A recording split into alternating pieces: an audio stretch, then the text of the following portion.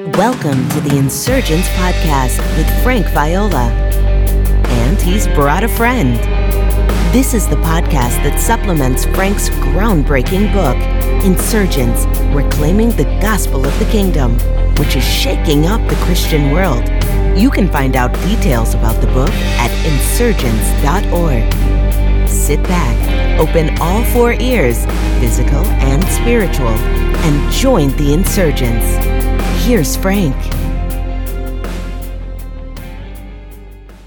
Welcome to another edition, and I have John Nugent with me once again. How you doing, John? Glad to be back, even though we haven't left this room. Oh, the funnier I think about it, the longer it gets. All right, so we are going to plunge into another topic related to the gospel of the kingdom, and that is this business of power and ministry in the kingdom of God. What does power and ministry in the kingdom of God look like over against power and service in the world system? And I will say as a qualifier that this particular episode is not for the faint in heart. If you are part of the clergy, you may have to take your heart medicine out at some points. We do not wish to offend anyone, but we are going to hold nothing back in terms of our own convictions and what we believe to be the Lord's way regarding power and ministry and authority. Although if you are one of the wolves in sheep's clothing, feel free to be offended. Yeah, we're not talking about you guys. Anyway, I think I'm going to allow John to roll this ball and start us out, and we'll see where this takes us. So this episode began as a conversation about, the observation of a pattern of ministry with Jesus and with Paul. This notion of co-ministers, co-workers for the kingdom. Jesus sending his disciples out in pairs to proclaim the kingdom. Paul traveling in pairs to do his kingdom work. So Antioch is continuing that and sending Paul out with a partner in the gospel to do his ministry. Is this just a first century trend that, or just a particular style that someone thought was helpful and worked in that time, or is there a deeper conviction about power in the kingdom of God that is playing out in how ministers of the gospel do ministry? That they are not one man shows. That there's something about the nature of the kingdom they're proclaiming and the nature of the kind of churches that they're forming, churches in which leaders are not those who rule over them like the Gentiles, but serve. Is there something about the nature of what power does, especially when a lot of power goes into the hands of one person, what that does to them and what the impact that it has on them due to the churches that they're trying to lead? I think it's instructive that we have this concept in Jesus' ministry throughout where he tells them, don't call one another, don't call any man rabbi or teacher, for you have one who is your teacher, referring to himself. And that other text where he talks about you do not exercise authority like the Gentiles, for you all are brethren.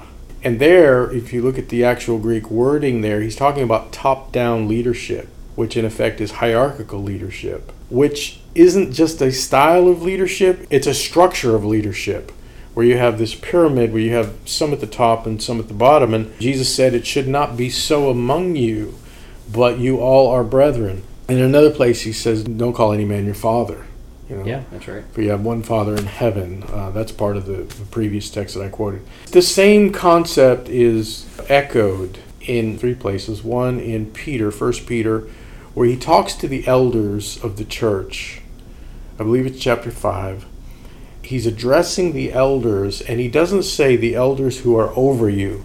He says the elders who are among you.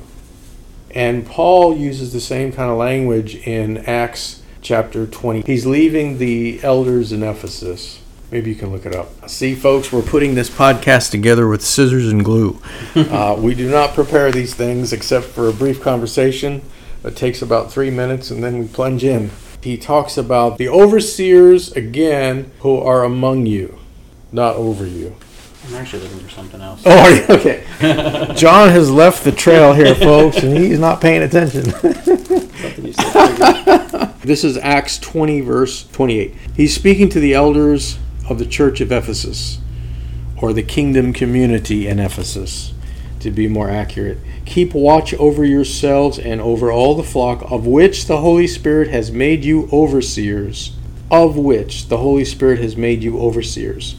Not over which, but of which. And other translations say among which. So the elders are among the believers as believers themselves. They're not over the flock. And this echoes the teaching of Jesus. But there's another place, and that's in Luke chapter 1, verse 52. We have Mary's song, and she's talking about the coming of the kingdom, and she says this: God will bring the rulers down, and he will lift up the humble. So you have rulers who are at the top coming down, and then you have the humble and the lowly being lifted up. So if you can imagine that in your mind, one class is going down, another class is coming up, so you have an equality. And when John the Baptist uncorked the gospel of the kingdom, his opening message was along the same lines, only he used it as a metaphor. He said that the Lord is going to bring all the valleys up. Every valley will be raised, and then every mountain and hill will be lowered. If you put all this together in the kingdom of God, you have different giftings, you have different measures of spiritual growth, but in terms of function, in terms of ministry, in terms of equality, everyone is at the same level. There is no group of people who are lording over the others. And unfortunately, around the 3rd and 4th century, there grew up in the Church Universal a clergy system where there were some at the very top who were lording over and ruling those at the bottom. And hence the clergy system was born, and this was never the Lord's way. And I argue that the clergy system, this hierarchical pyramid of power, comes not from the kingdom of God. It does not come from the realm of God. It comes from the world system, because that's exactly how every aspect of the world system operates. Yeah, it's interesting you bring in the world system language. I did a study of all the leadership terms in the New Testament. And there is a cluster of leadership terms that's applied in the church and among the church, and a different cluster of terms that is used of rulers outside of the church, whether it's in the temple or in the world system, so to speak, the Roman authorities. And it's interesting, among Christian leaders, you have the term elder, which the Greek word conveys people of experience. Mm-hmm. The word overseer, which actually is a word that conveys safety, those who keep safe those who are vulnerable. Mm-hmm. Deacons, which conveys service. Mm-hmm. Leaders in the book of Acts is a term that conveys guidance, brings guidance and direction. In Romans you have the word attendants, which is those who they tend to something, they're devoted to a task. They just spend more time doing a certain task than other people who don't have as much time to devote to it. In 1 Corinthians, you have the word for, often translated as administrator, which conveys organization. Mm-hmm. And then finally, you have didaskalos, the word for teacher, which conveys, imparts instruction. Mm-hmm. So there's a cluster of terms, and all of them have to do with experience, safety, service, guidance, devotion, organization, and instruction. Then when you look at the terms used of other leaders that are referred to in the New Testament outside of the kingdom community, you have arches, the word for headship, sometimes translated as rulers. Yeah. You have exousias, the word for authority. Yes. Sometimes translated as powers. You have, for synagogue leadership, you have archsynagogas, which means a head kind of leader. You have protos, which means first in status. You have archieros, which is priestly headship. You have dunamis, the word for power, and kurios, the word for lordship. Mm-hmm. So this language of lordship, power, authority, head, that's all used of organizations, leaders of organizations other than the church. Outside the ecclesia. That's great, brother. And the only exception to this is that in the church, the word kurios is used of Jesus. Right. He is Lord. We do have a Lord, which is Jesus Christ. We have Lord, we have a head, And what's so fascinating about that, too, is that in the institutional church world, by and large, all right, the exceptions are rarer than chicken molars, but by and large, in the institutional church world, it is very common to say that the pastor is the head of the church. Oh, yeah. Of course, Jesus is the head, but I'm the underhead. Well, you do not find that in the New Testament. The concept is not there. The language is not there. The other thing is this business of authority, that certain people who fill certain sociological slots, a la positions, have authority over other believers. And if you take that word exousia, the word for authority, you will never find in the New Testament where one believer is given authority or has authority over another believer. Yeah, it's right. only God who has authority over.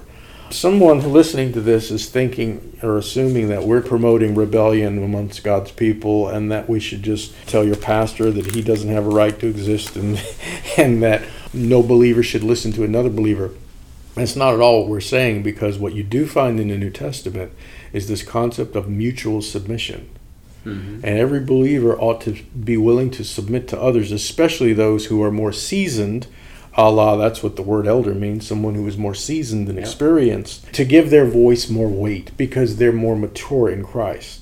That doesn't mean that it's a blanket, universal commandment to obey them or to do whatever they say. We had a movement back in the 70s that abused that whole concept.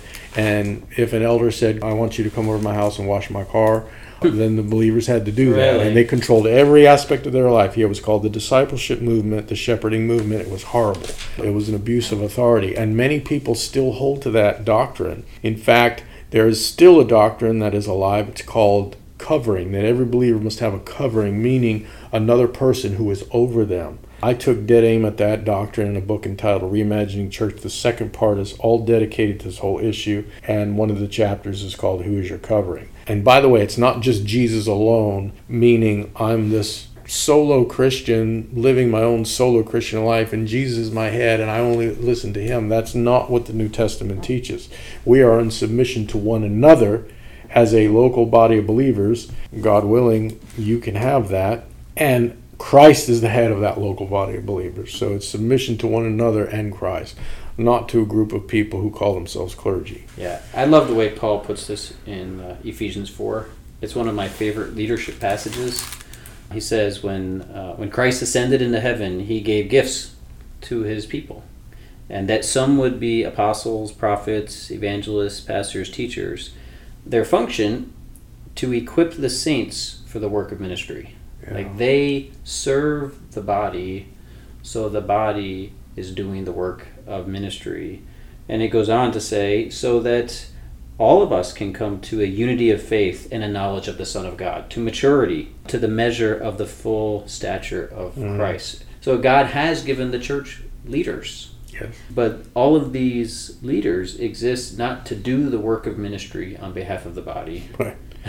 but to build up the body of Christ so that each member is doing its part and serving and leading out in the area of its giftedness. What many people hear when they heard you just say that is that, okay, this means that the pastor and the staff and the clergy are to equip me so that I can go out and be an evangelist and share the gospel with other people. He talks about every joint supplying and for the building up of the body. That's referring to members of the body of Christ building one another up. That's right.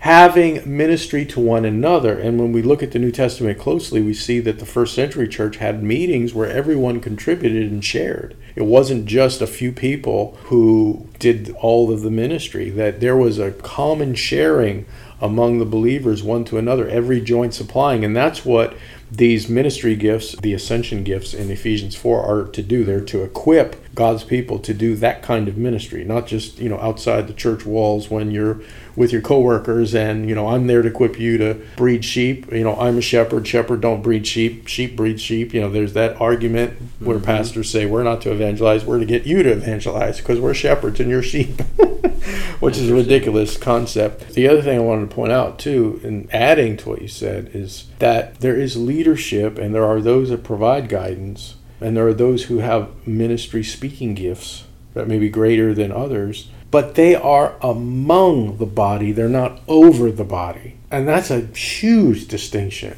And the way the world operates is the leaders are over. And, the people who are under must obey and submit to the authority of those who are over. And you do not see that paradigm in the New Testament. I think that's what Jesus and Peter echoing Jesus is saying. Like, Gentile rulers, they do the kind of leadership thing where people rule over other people. Yes. We don't do that kind of thing. Like, that power dynamic is not operative among us. The power we know is the power of weakness, the power of love, the power of service, the power of turning the other cheek. There's a different kind of power among us that if we keep advocating these kingdom values of first shall be last and last shall be first and leaders will serve and turn the other cheek and love your enemies and pray for those who persecute you and endure under suffering, like, to have a body that lives that way, but to give them a kind of leadership that is top-down authoritarian is a confusion of means and message.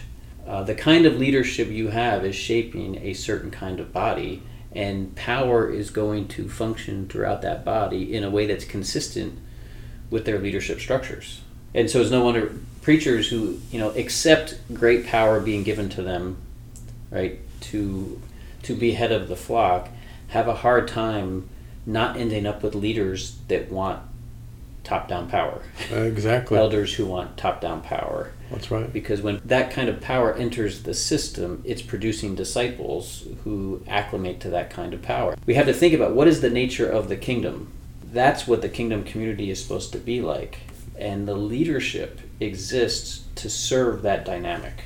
And it can't undermine that dynamic by giving them a worldly kind of power to ensure that the church exerts a non-worldly kind of power in their lives.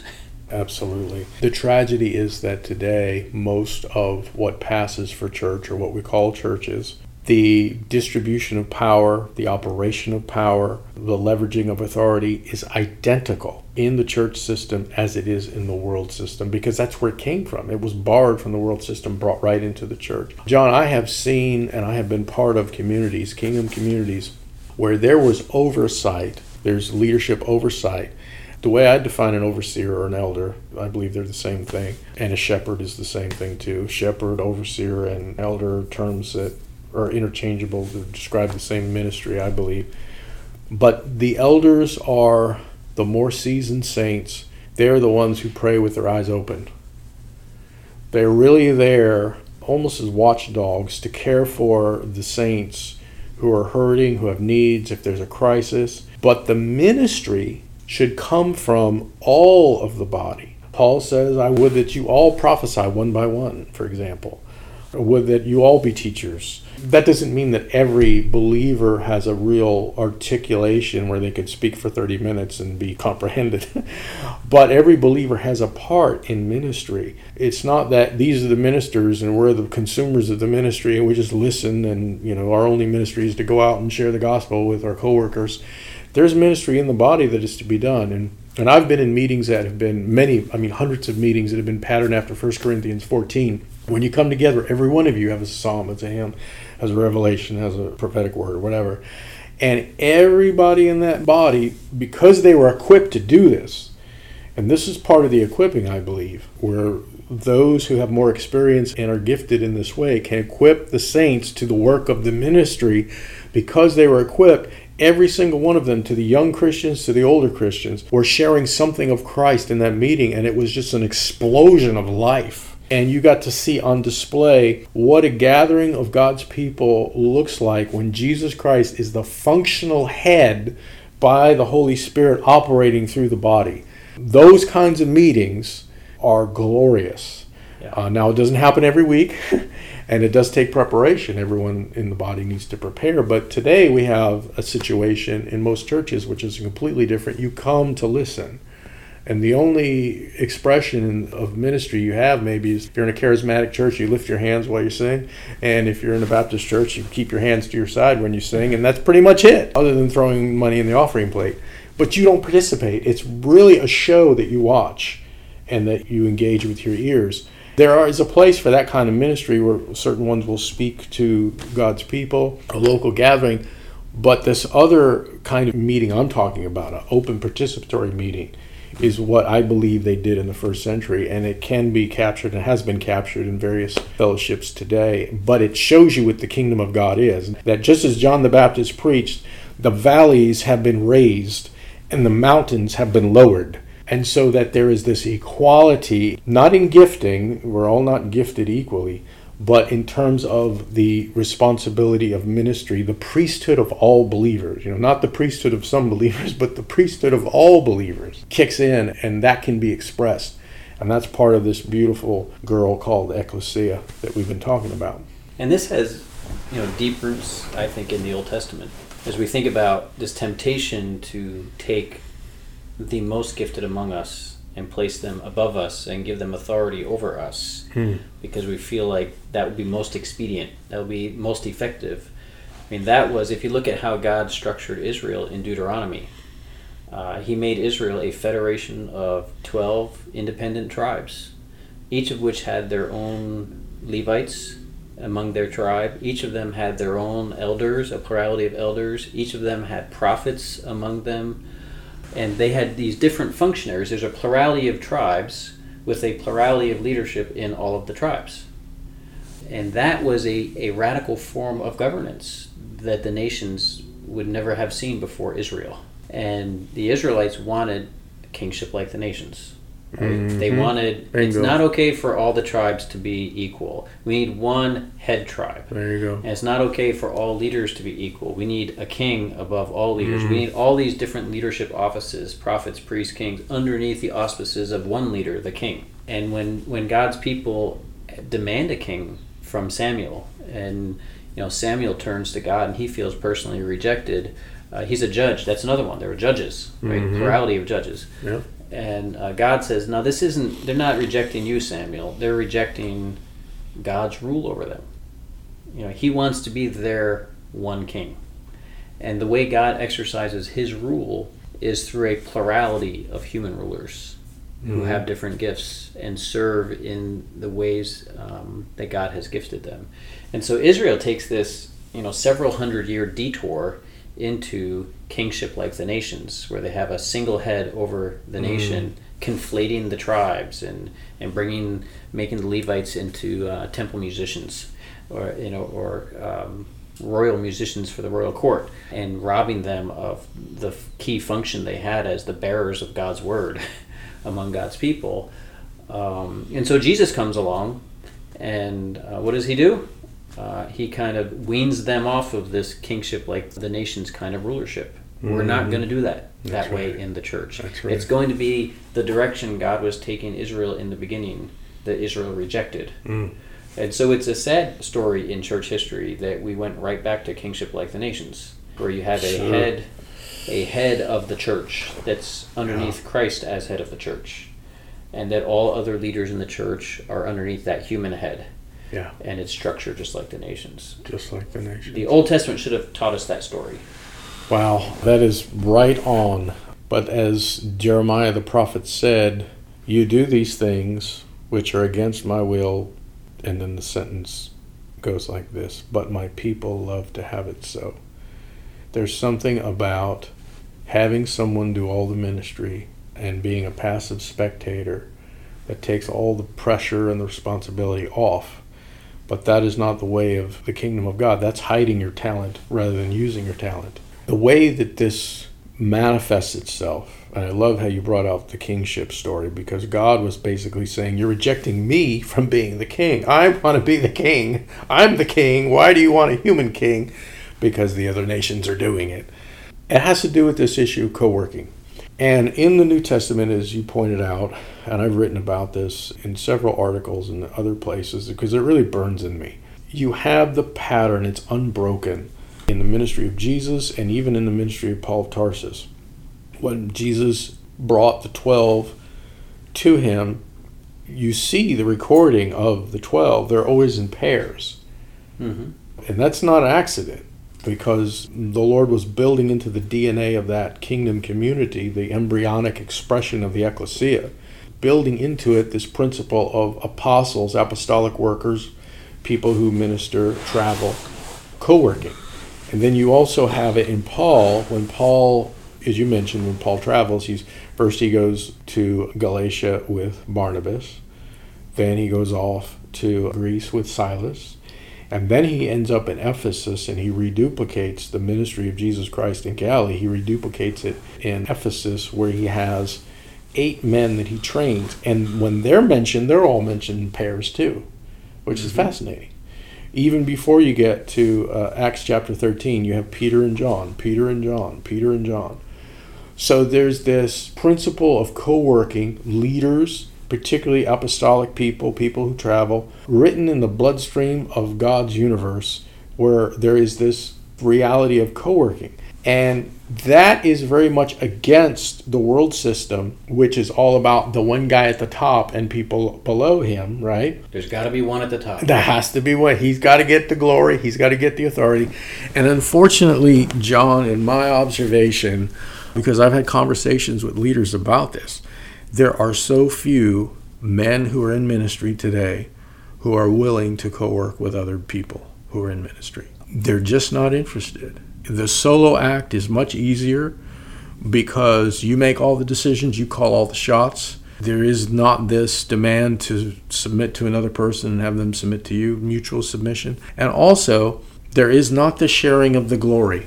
And I know that unfortunately, jealousy runs deep in the house of the Lord, especially with people who are gifted. Because if someone is just as gifted as they are or more gifted, there's a threat there that they're not going to be the top dog, in the eyes of others. And all of this stuff is what you see in the world. It's the world system being brought right into the house of God. And I believe this is why the kingdom of God, in many respects, suffers. What if, just think about this, what if all of the people who have ministries today who are making an impact, a spiritual impact, would humble themselves to be willing to co-work with others, who are on the same page, who are doing the same kind of work? I mean, that would be an incredible movement forward, I believe. I believe the kingdom of God would advance so much further for so many reasons, let alone it being the principles of divine life found in God himself.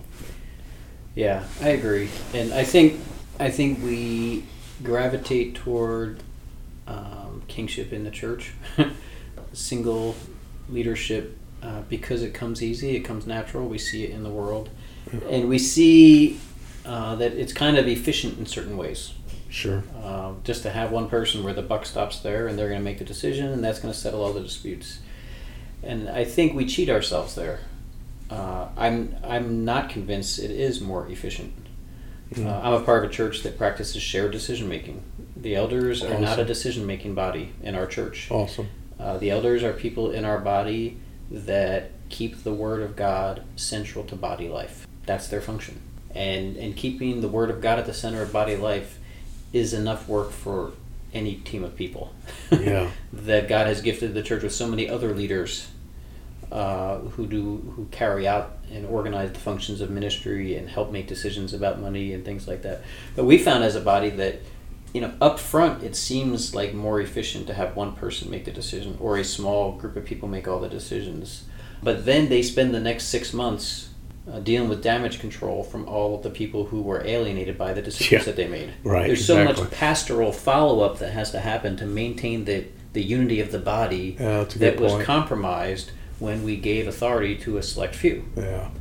And so we make decisions together as a body, and we found that initially the process takes a little bit longer, but once we've come to unity and consensus as a body, the body moves forward in unity. And we don't spend the next 6 months cleaning up the mess. And because people are so inexperienced in this kind of notion of power, shared, like the power is God's power, right? And it's shared among us equally, the Spirit of God. Yeah. Right? That because we don't experience it in the world, we need practice in church. Yep. Like, there is a learning curve. Yep. A different way of leading that shares responsibility rather than lords over responsibility. And a body that takes the time and commits to the discipline will become gifted at it. They'll become experienced at it. And then people who come into the church from the world will have to learn it. But the body is already functioning that way, and so they can see it in action and assimilate into it. Yeah. And we found that it has become far more efficient not to give power to a few to make all the decisions. Far more efficient, even though the world will tell you it's less efficient. Exactly. Well, people in the world will even say, and Christians who have adopted this model, which is worldly folks, will say it's impossible. You have to have someone at the top. And I do think it gives the appearance of being convenient, and maybe in the short run it is in certain cases, but all of the collateral damage that you're speaking of is often not identified as the fruit of single leadership. I'll give you one example that came to mind when you were talking. I have met many Christians who have been victims of a lot of pain in the institutional church. I mean, they're just bleeding all over the place. Years later, they've been hurt by being part of an institutional church structure. Well, in every case, in every single case, there's not one case I can think of where this wasn't true. In every case, those people who were hurt got involved in some kind of ministry or service in the church. Either they were part of the worship team, either they were part of the leadership staff, either they were Sunday school teachers, or they were the head of some program underneath someone else. They got involved in the system. They became a cog in the system. And because of all the Byzantine politics that goes on, which is endemic to that structure, they got burned. And I've never met a Christian, and I've been in many institutional churches. I grew up in the institutional church. I was never hurt by anybody because I didn't get involved in any kind of leadership. You know what I mean? Mm-hmm. If you're going to go in and sit in a pew and listen to somebody preach and then go home and leave, you're not going to be hurt by the pastor. But it's people who get involved in that system, and it's just endemic to that structure that there's going to be hurt and pain. I have to say this, those of you who are thinking that quote-unquote house church is the answer, and if you go into a house church, you're never going to be hurt. Well, think again, because house churches can be even more toxic than institutional churches, and that's another conversation that I've had before and I've written about. I won't go into that. But you are right. The point is that top-down leadership is not, in the long run at least, convenient. And your example there is great. And I've seen the same thing as well in my experience. So an idea hit me.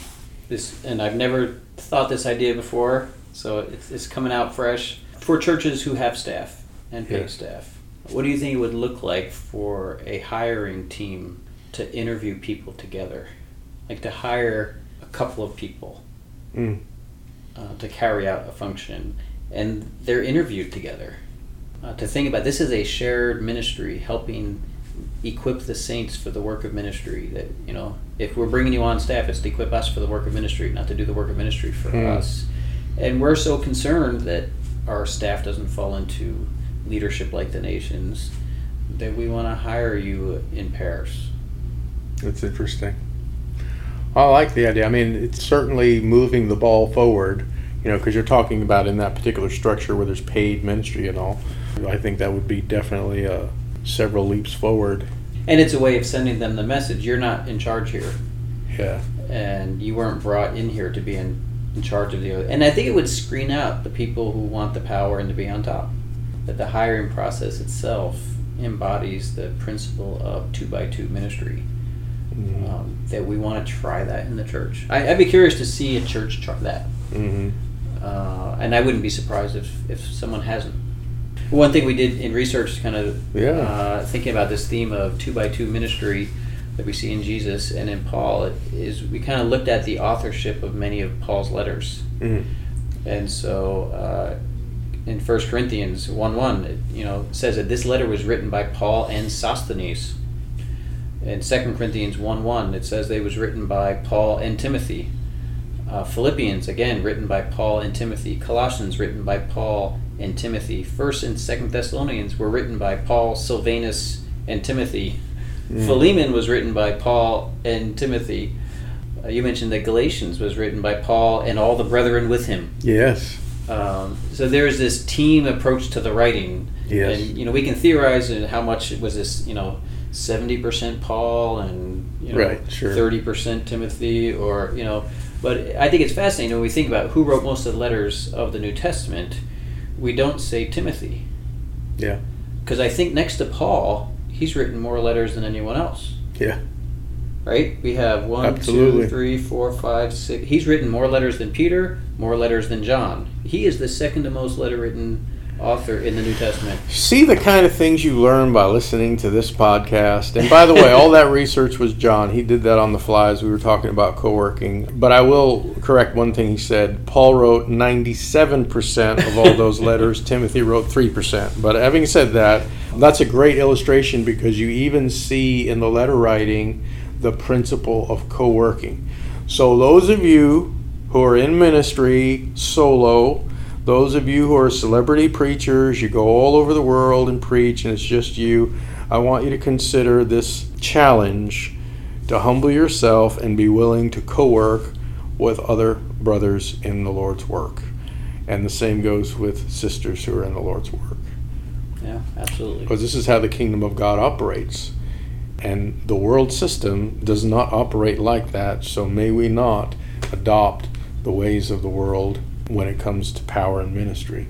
Speaking of the open participatory meeting that we talked about, where every member shares the Lord in a community gathering of the body of Christ, the image of the Feast of Tabernacles, or the Feast of Ingathering, is a beautiful illustration of this, where God's people in the Old Testament, Israel, were given the land as an inheritance.